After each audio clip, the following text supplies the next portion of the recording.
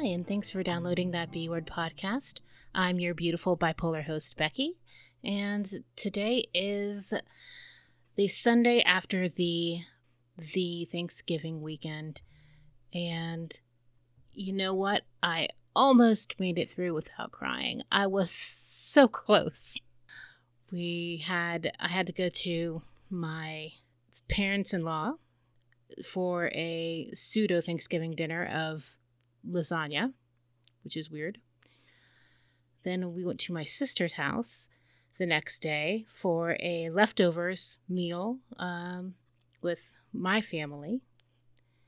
And then yesterday we had a dinner here for essentially for myself, my husband, and my stepsons. And my mother and father also came over. Now, you might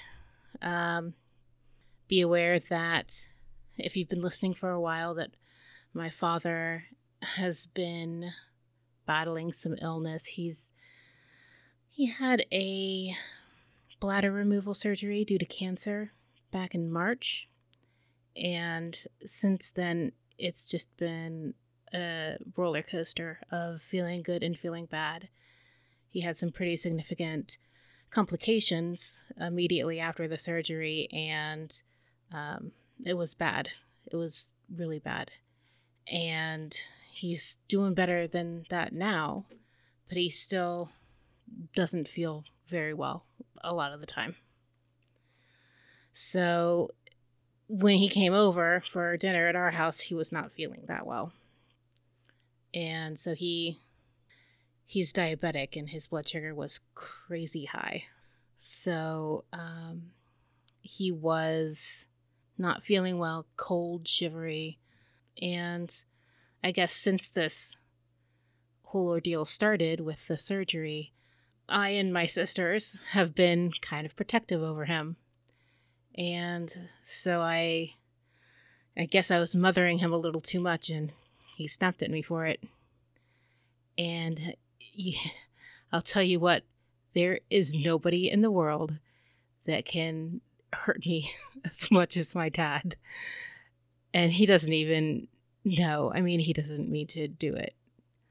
But, yeah, that hurt a lot. And I had to go in the other room and collect myself before I could, go on and finish the rest of the day in the meal, which turned out just But I managed to not completely break down in front of everybody, so yay, me for the win.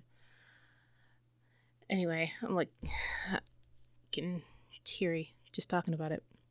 Anyway, I'm too sensitive. So it's going to be a fairly short episode. Well, first let me say, I hope everybody's Thanksgiving was, everything it could be. I know everybody has a different situation, and a lot of people have difficult holiday situations to deal with, and they're not always the happiest of times. So if that's your situation and you need somebody to talk to, feel free to email me or contact me on Twitter or Facebook or anywhere, really. I have the voicemail line as well, which I keep forgetting to plug. But yeah, talking helps. So give me a call or send me a message, and hopefully that'll help you to not feel quite as alone. So it's going to be a rather short episode this week because I'm not going to do an interview. I do have one in the can, but I still need to edit it and everything. So I'll be doing that next week. I'm going to be talking to Eric Murthel, who is an advocate for those who are going through benzodiazepine withdrawal. I'm looking forward to sharing that with you guys. It's a different perspective, I think, than I've heard before. And yeah, I hope you guys enjoy it. In the meantime, there is some news that we can go over. One thing that caught my eye in particular was, and this is the headline, AI-controlled brain implants for mood disorders tested in people. And I read that and I got a little shiver up my spine. And I was a little scared. And after reading it, I'm not really any less scared. Let's read it and you can decide for yourself. So this was written by Sarah Reardon on November 22nd. And it details the process of deep brain stimulation, which is essentially using a brain implant to deliver electric pulses that alter the brain's neural activity. And the article says that it's been used to treat disorders like Parkinson's, but hasn't been as successful when treated with against mood disorders. There was one experiment that when they tried to test it for just general depression, and that did not really yield any results. This group, and it's a DARPA-funded project, said that they believe that their work is going to succeed where the other failed because they have specifically tailored their brain implants to treat mental illness and to switch on only when it's needed. That's amazing, and I can't believe it's even possible. You know what I mean? But they think they can do it. Evidently have tested it on humans already, but there isn't any details about that. So maybe they were just testing it on themselves. Who knows? But hopefully one of their goals is to treat veterans with depression and PTSD. There is another trial going on where they're trying to use it for OCD. Essentially, yeah, that's what it is. They're putting this closed loop situation into the brain to alter the brain's neural activity to treat mental illness. And on one hand, it sounds like it could, like it could be a good treatment, a drug-free treatment, which is great. On the other hand, somebody's putting something into my brain, and I feel kind of a way about that. And it's a little scary. Although I suppose taking pills is scary in its own right as well, but at least I have control over that. Anyway, I just thought it was a really interesting article, and I guess we'll see how it goes. If anybody has any more information on that, I'd love to hear about it. There's also an article, and this is on HuffPost Canada. And the HuffPost Canada article focuses on the unique needs of gay men's mental health.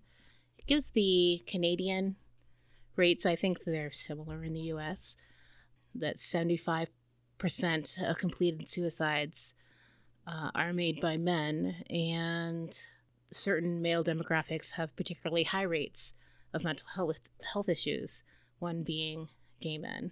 A Canadian study showed that 50%, which is huge, of gay men have experienced suicidal ideation, which is 6 times higher than the reported rates for heterosexual men, which are already pretty high. Now, unfortunately, this article doesn't focus on the solutions that it says we need.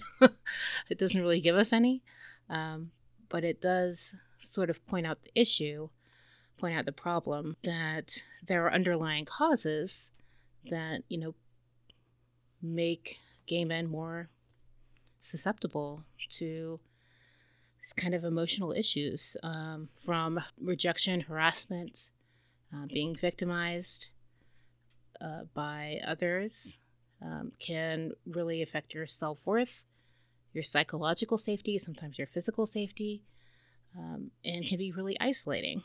Yeah, it can be really isolating and lonely. Then there is the physical health issues, and it points out the high rate of suicide of gay men with HIV. And it points out that gay men who are conflicted about their sexuality also have high rates of mental health issues. if they're conflicted due to family beliefs or religious faith or anything like that, it can lead to self-doubt and emotional problems. It does suggest that having a meaningful and purposeful activity is sort of a hedge against mental health issues in gay and straight people both. That's not exactly news, you know what I mean? But that's essentially all it has to say about action, that we could take.